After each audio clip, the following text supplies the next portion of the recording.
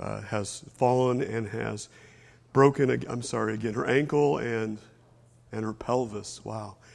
So definitely we need to pray for her. If you would, let's just bow and let's take her to the Lord this morning. Heavenly Father, you're the one that in your wisdom allowed Susie to be bone of bone and flesh of flesh. And you're the one, as you have healed others in this congregation with broken hips and broken pelvises and ankles. Lord, I know that you, as always, you hold the design and the patent upon Susie's life. And I pray that you would work through physicians, doctors, and clinicians to strengthen and to heal what's happened. Father, I ask that you encourage her with the spirit of your presence, that you encamp your angels about her to protect her spirit. Father, I ask that you would relieve the pain, and I ask that you would just surround her as well with people that love her, even as you are surrounding her with our prayers. Lord, I just ask you would do your work that you do best as the great physician now. And I pray this in Jesus' name. Amen. Well, let me welcome you once again to one of the last Sundays of summer here at SCC. It is always great to be able to celebrate with each of you. And I've got to tell you, since our last series finished on Let Hope Rise, just as I was excited about that series, I'm excited about this one as well. And I had no idea as I was thinking about this and planning a series called Shoes, that there would be a collection of shoes that we would be taking up as well. But it's just one of those God-designed things, I think. Next week, FYI, my family will be on vacation. But Steve Henderson from the CRA is going to be here. And if you remember Mr. Henderson being here last time, you know he brought a fantastic message. And I had so many great reports. And, I wish everyone was here. And you don't want to miss that. So make sure that you're here to encourage him and be encouraged by him next week. Well, as always today, I get to talk about my favorite person of all time. The coolest one who ever walked the planet. And his name is Jesus. And I hope that I can introduce him to you in a way that you can go, wow, I never thought about him in that way before. And if you already know him, then hopefully through this course of these next few weeks, you'll get to know him a little bit better and fall deeper in love with who Jesus is. Looking at the life of Jesus, I have to tell you, has always revolutionized my life. I've said it before, that Jesus not only came to lay down his life so that we could be forgiven and free and live forever, and that is a huge deal. I mean, we know 1 John 3:16 says, this is how we know what love is, that Jesus Christ laid down his life for us. But he also came to show us what God is really like. I think just like Philip and the other disciples, we say the same thing they said in John 14:8, Lord, show us the Father, and that'll be enough for us. Through all the things we go through, if we can just see him, that'll be more than enough. When I was 12 years old, I began to read and I began to study the Bible. And it totally changed my perspective on who God was. And let me tell you why. Because up to that point in the Southern Baptist church that I was a part of then, I always thought God was angry with me. I always thought he was ticked off with me, and God was presented as this hellfire and brimstone kind of God who was disappointed with me. I was raised to think that God was disgusted by me, and then when I started to hear the things that Jesus actually said, and I saw the way that he intentionally engaged with people and unconditionally loved them just the way that they were, that it began to reveal to me just how inclusive God's love really is. It revealed to me that Jesus hung out with all kinds of people who were, quote, unquote, undesirable. In fact, it showed me that there was really no one who was undesirable in God's eyes. In fact, the people who were least like Jesus, they liked Jesus. And Jesus liked them. And it started to give me hope that Jesus might love me too. And in this series, Shoes, it is my prayer that as we slip our feet into the shoes of different people who encountered Jesus in this world, that you and I both would be reminded of the kind of love that he wants to give to each of us in this life that we have.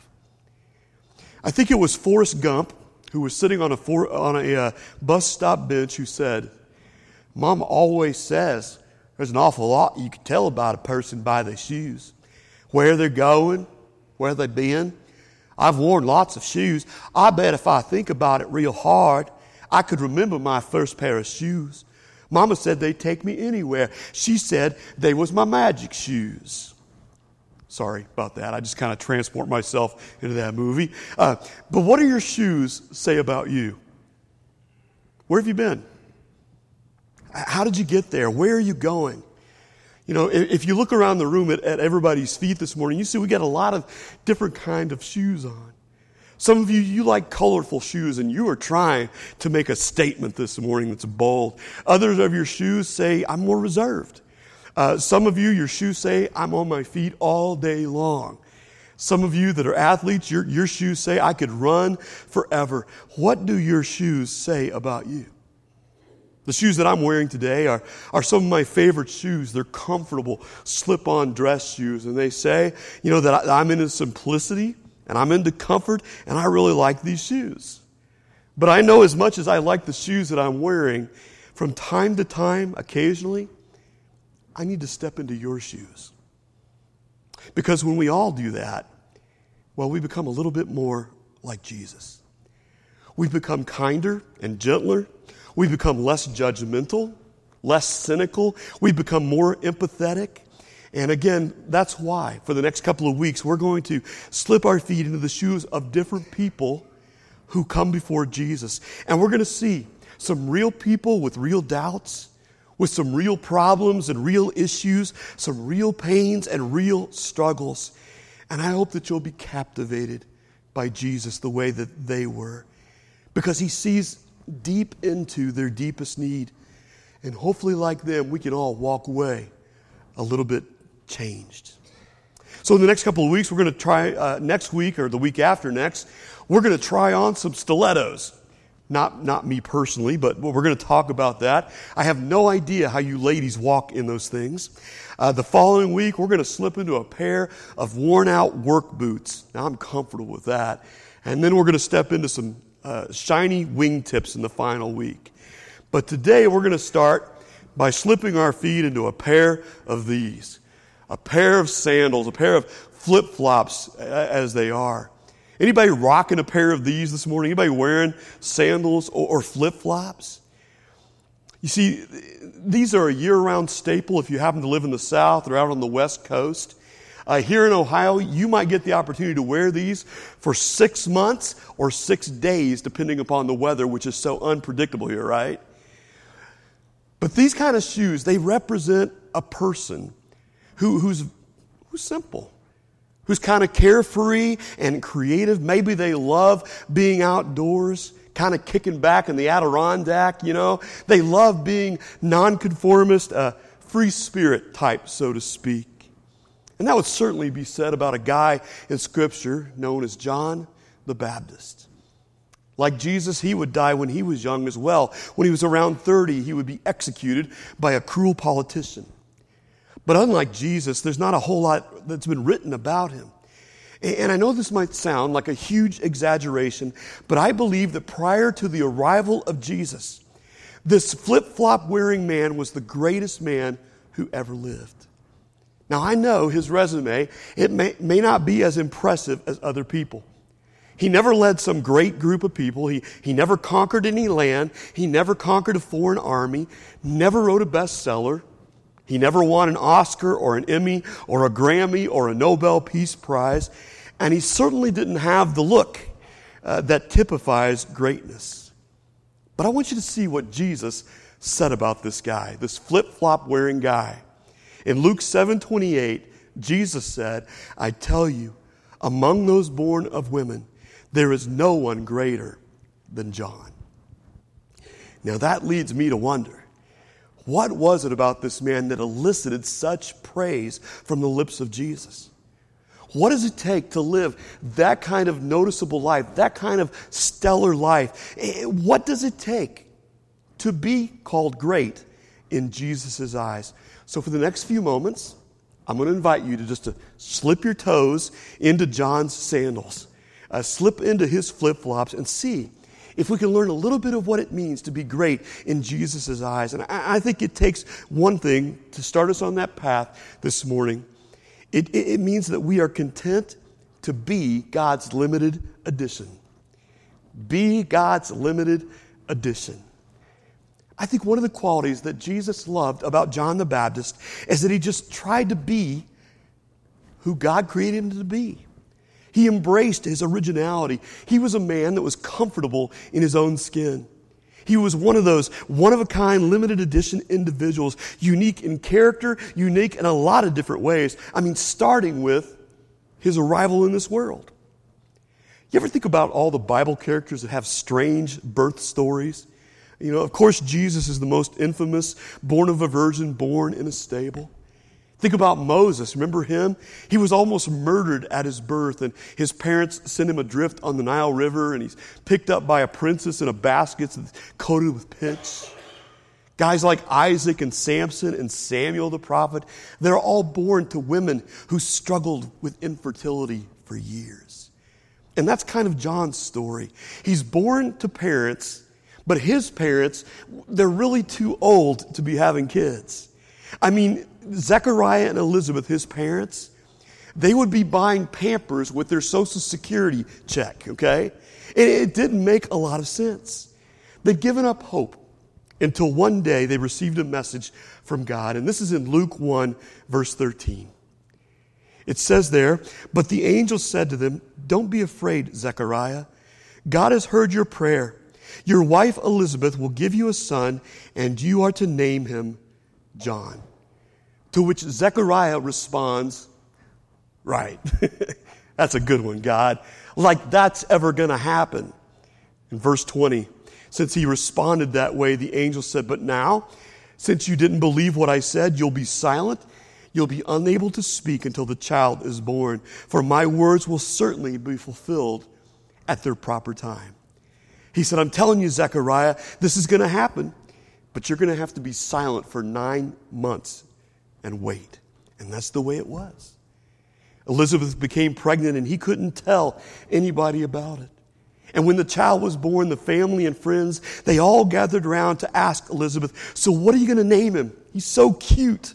And naming the kid after the father was kind of the tradition. And Elizabeth says, "We're going to name him John." And the people are all shocked. Why? I mean, there's nobody in your family named John. He should be Zechariah Jr. We're going to ask Zechariah because we're sure he's not going to be happy about this. And so we see in Luke 1, verse 62, so they used gestures to ask the baby's father what he wanted to name him. Now remember, he can't speak. He's not deaf. But you know how it is sometimes. People kind of overstretch, and so they're making gestures to him. And it says he motioned for a writing tablet, and to everyone's surprise, he wrote, "His name is John." And instantly, the Bible says Zechariah could speak again, and he began praising God. And awe fell upon the whole neighborhood, and the news of what had happened spread throughout the Judean hills. So you see, John, he had a pretty unique birth, but then again, so is yours. Each one of you. I don't know anything about really your birth for most of you. I don't know if you were born in a hospital or if you were born at home with a midwife. I don't know if you had one of those water births in this world, if you were born in the back seat of a taxi. I don't know. But I do know this, your birth was unlike anybody else's because you are unlike anybody else. I've always loved the way King David marveled about this in Psalm 139. He says this in verse 13. "You made all the delicate inner parts of my body and knit me together in my mother's womb. Thank you for making me so wonderfully complex. Your workmanship is marvelous. How well I know it. You watched over me as I was formed in utter seclusion, as I was woven together in the darkness of the womb." You know, I hope you know this morning before you leave this place that God delights in watching you be you. God loves you the way you are.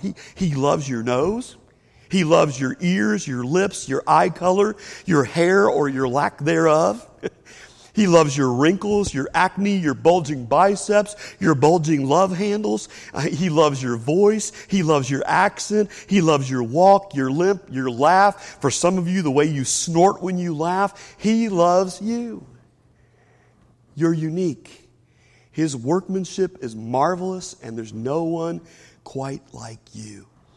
Now, we're all in the process of becoming more and more like Jesus from the inside out. But even that allows us to become more of what God designed us to be uniquely in this life. I love the way John Ortberg said this, famous author for Christianity. He says this: when you allow the Holy Spirit to work inside of you, you don't just become holier, you become you-ier. I like that. He's saying you just become God's best version of you. Now, the fruit of the Spirit that we read about in Scripture, it all originates from the same place, from the Holy Spirit of God. But the way that patience, the way that gentleness and love and goodness and joy and peace comes out of you, it's a little bit differently in the way it flows out of me. We're all unique that way, and it was certainly unique the way it flowed through John the Baptist. Jesus talked about John's uniqueness in Luke 7:24 when he said this: "What kind of man did you go out in the wilderness to see? Was he a weak reed swayed by every breath of the wind? Or were you expecting to see a man dressed in expensive clothes? No. People who wear beautiful clothes and live in luxury, they're found in the palaces." And Mark 1:6 says his clothes were woven from coarse camel hair, and he wore a leather belt about his waist. For food, he ate locusts and wild honey.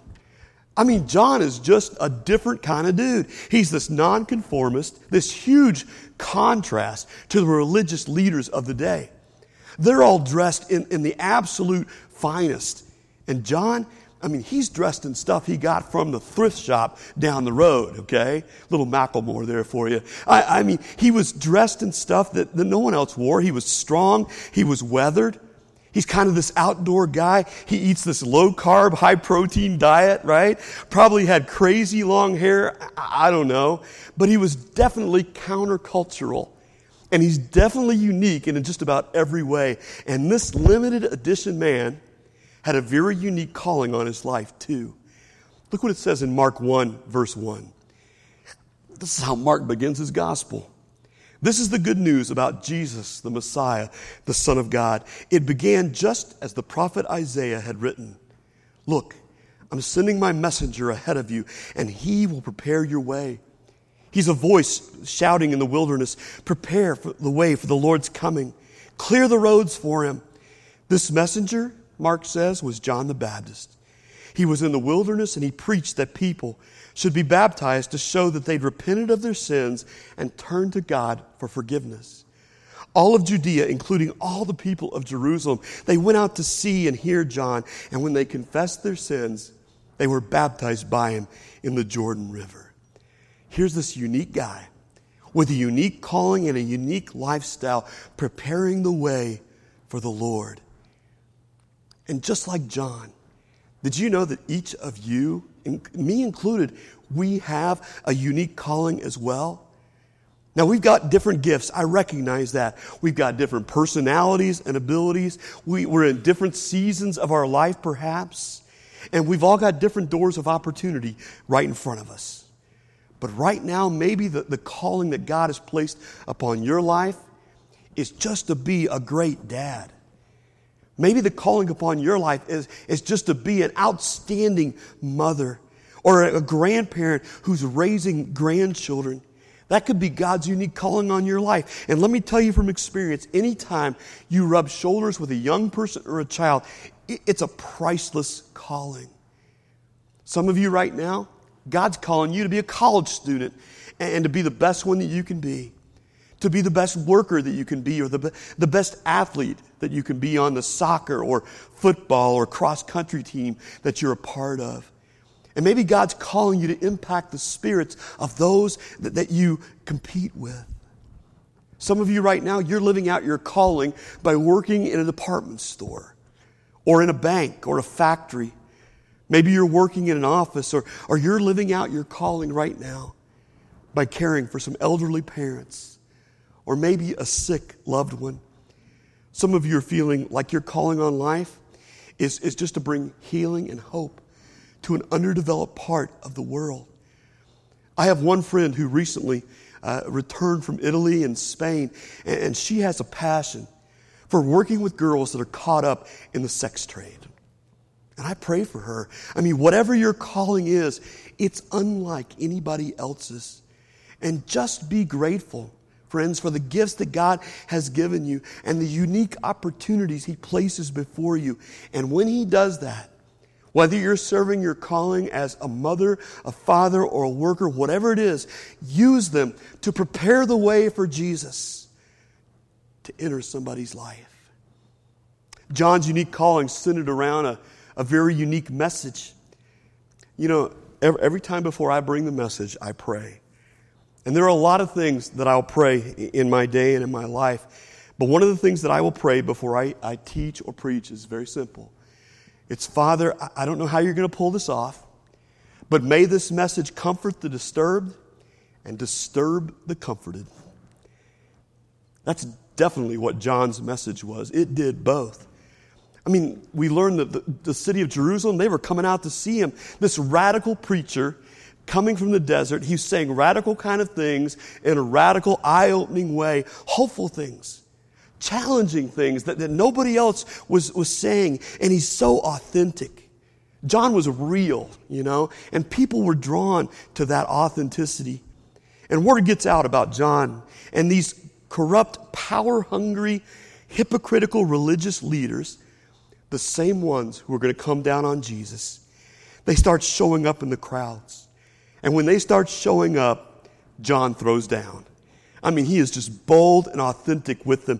And I want you to see how real this man is. This is Luke 3:7 from the Message paraphrase. When crowds of people came out for baptism because it was the popular thing to do, John exploded. Brood of snakes!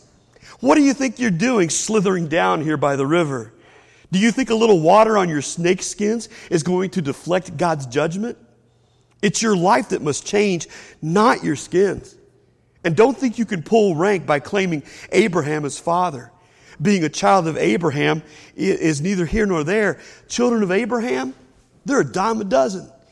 God can make children from stones if He wants. I like that. What counts is your life. Is it green and blossoming? Because if it's dead wood, it goes in the fire. And the crowd asking them, then what are we supposed to do? And he says, if you've got 2 coats, give one away. Do the same with your food. Taxmen also came to be baptized. And they said, Teacher, what should we do? And he told them, no more extortion.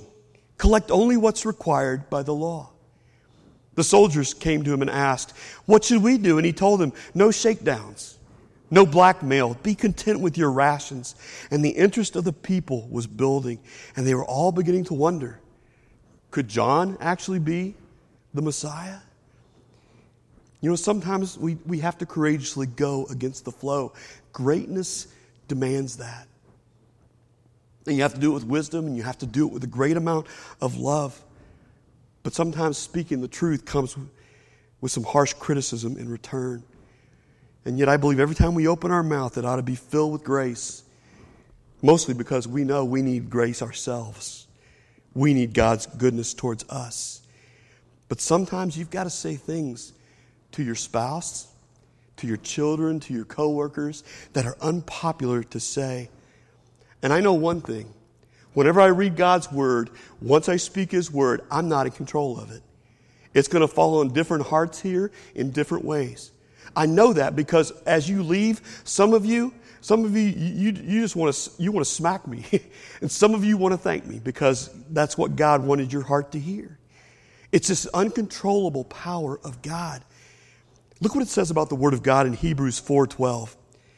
The Word of God is alive and powerful. It's sharper than the sharpest double-edged sword, cutting between soul and spirit, between joint and marrow. It exposes our innermost thoughts and desires. You see, that's why I acknowledge and pray that God, as you use this double-edged sword that dissects the hearts of the people that are here, help me to realize it's cutting my heart too.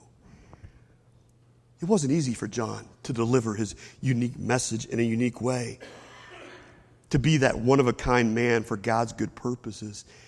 But when God sees you being you and honoring him as his creation, it's a first step on a path to greatness.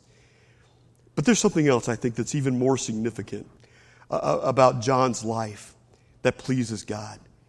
And that is that even though all this great thing was happening, he didn't see himself that way. He didn't see himself as the greatest.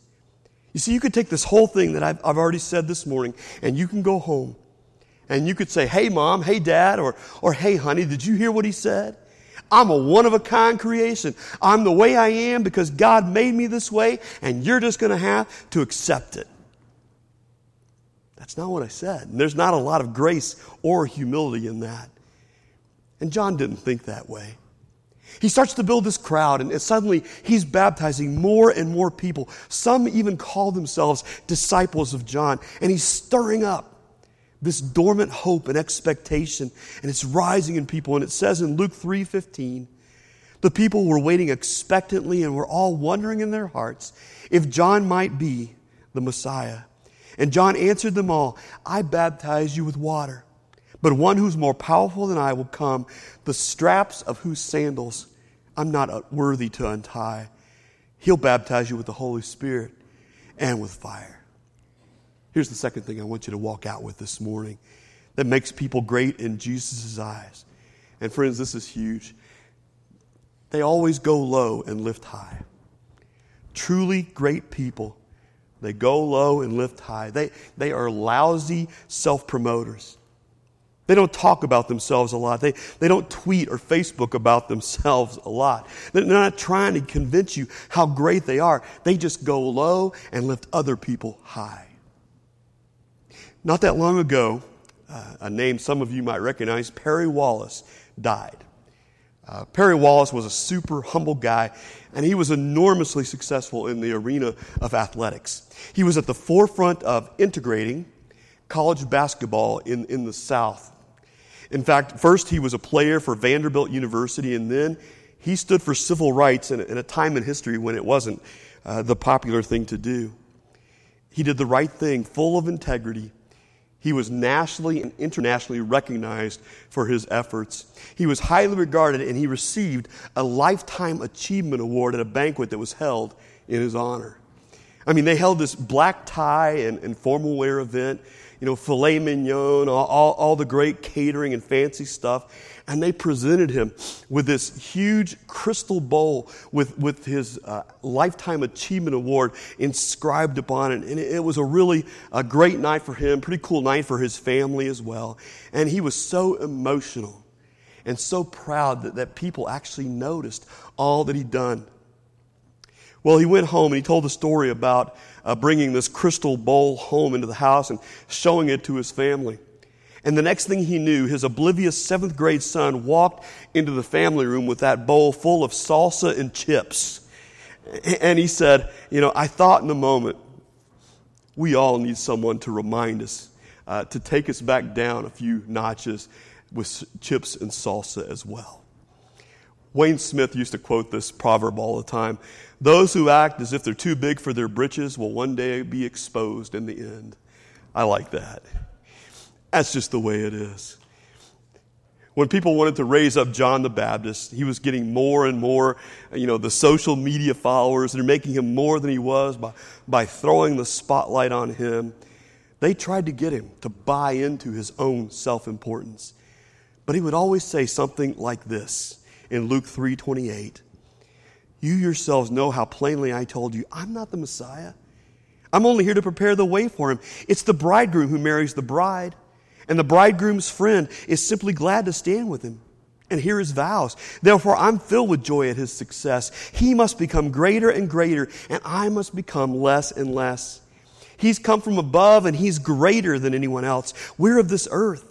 We speak of earthly things, but he's come from heaven, and he's greater than anyone else. And then one day, The day that John had been waiting for arrived. He's standing out waist deep in the Jordan River baptizing people. And it says in John 1:29, he saw Jesus coming toward him. And he said, "Look, the Lamb of God that takes away the sins of the world. He's the one I was talking about when I said, a man comes after me who is far greater than I am, for he existed long before me." He's saying to the people, look, there he is. I told you he was coming. I've been trying to tell you, I'm not the Messiah. I'm just the warm-up event. He's the main event. He's the real headliner. That's the Alpha. That's the Omega, the beginning and the end. He's the Lamb of God. He's the promised Messiah that's here to take away your sins. And in John 3:30, he says, he must increase. I must decrease. And friends, that's the key to a great life. You and I have got to do the same. We've got to decrease. He has to increase. We have to continually lay our ego on the altar.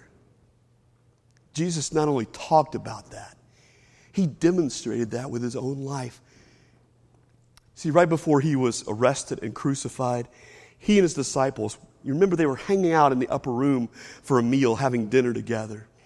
And just imagine, you get a bunch of guys together, the testosterone level is flowing, and they're arguing about who's going to be the greatest.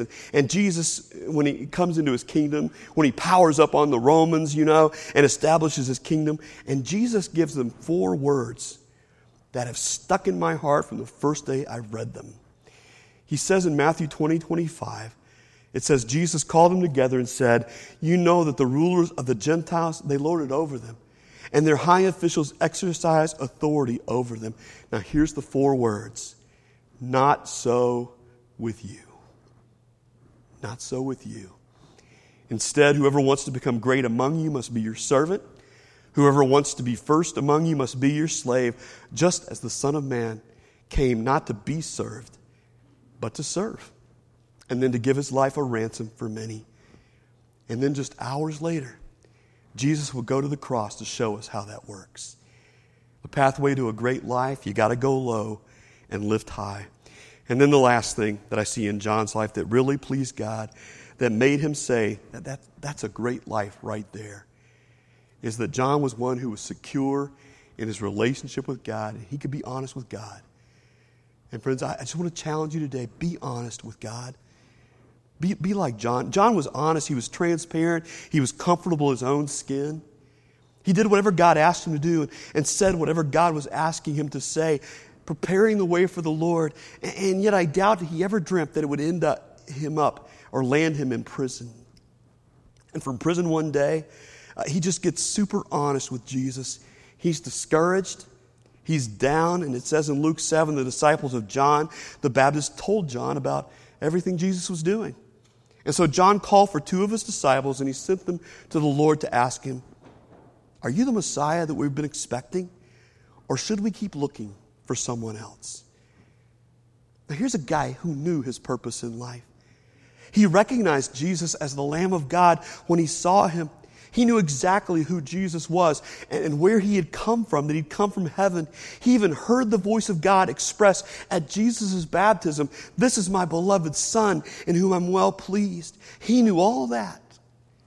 And yet sitting in a cold, dark prison cell, he began to wrestle with doubt, which tells me that no matter how strong our faith is, sometimes our circumstances are just going to make us question.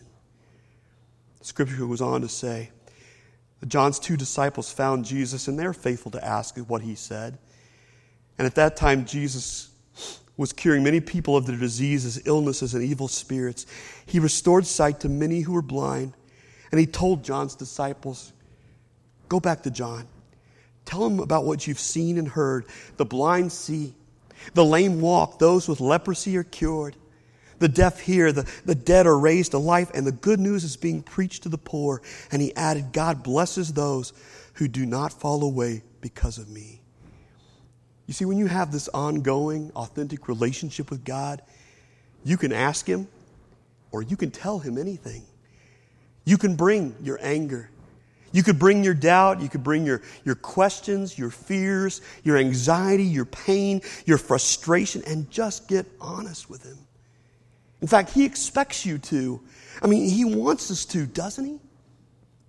My daughter Emma, that is here this morning again with her fiancé, she's had kind of a stirred up start to her summer. So I'm going to share this for two different reasons, for her and for you. The first apartment she'd planned for didn't work out in Knoxville for the fall, for school, and she ended up in a place she didn't expect. Her fiancé was looking for a place near or between her and Johnson City where he's going to be going to school at ETSU. It didn't work out for them, and during her time at Milligan, before she graduated, she did a class project where she crafted a psalm from the Bible class. And as I read this, and I kept this in the back of my prayer journal, she just got real honest with God as she translated this and put this in. And I just want to invite you to do what she did. Take your mind off the circumstances and put your mind on the things of God. The Psalms, if you've never read them, they're raw. The Psalms are just times that people got honest with God. And here's what she wrote. This was October the 15th, 2015. Great is the Lord. There's no one greater than He. I was struggling through darkness, and He provided light. I called on Him in my distress, and He crushed my enemies with His mighty fist. I sinned many times over, and yet God was still faithful. The Lord spoke to me daily. He whispers, and all weight is lifted. I like that. The people must return to God. All of His plans are to make us our best, not to suppress us. When we don't rely on the Word, we're burdened with our shame. No human can rely on themselves for salvation. But God is powerful enough to dispose of everything that we have done. He smites our enemies when we rely on Him, and if we do not, we're delivered into their hands. When we return to God, we're set free, for no one is like our God. When we're given comfort when we're troubled and calmed when we're persecuted. When tragedy and grief were brought upon my family, He came and He provided guidance for us. May God bless the righteous. May He rebuke the wicked.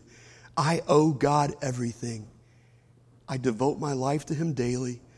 The Lord is wonderful and will reign forever and ever. Hallelujah to the King of Kings. Isn't that great? God's mercy is our strength. He is our shelter through the night. And maybe today you just need to get honest and raw with God the way she did, the way that John did. And I just want to challenge you to stand strong, knowing eternity really is yours. I saw a T-shirt on a young person one day as they walked by, and it had, in big letters on the front, I noticed it said live, and on the back of it, it said die. And it was that fluorescent yellow-orange like construction workers wear. And then it had other stuff written in smaller letters. And on closer inspection, I thought, what is that all about? It said this. On the front, it said live, like you'll die tomorrow. On the back, it said die, knowing you'll live forever. That's a great way to look at life. John looked at life that way. He knew the Lamb of God that was going to take away the sins of the world would take His sins upon Himself as well.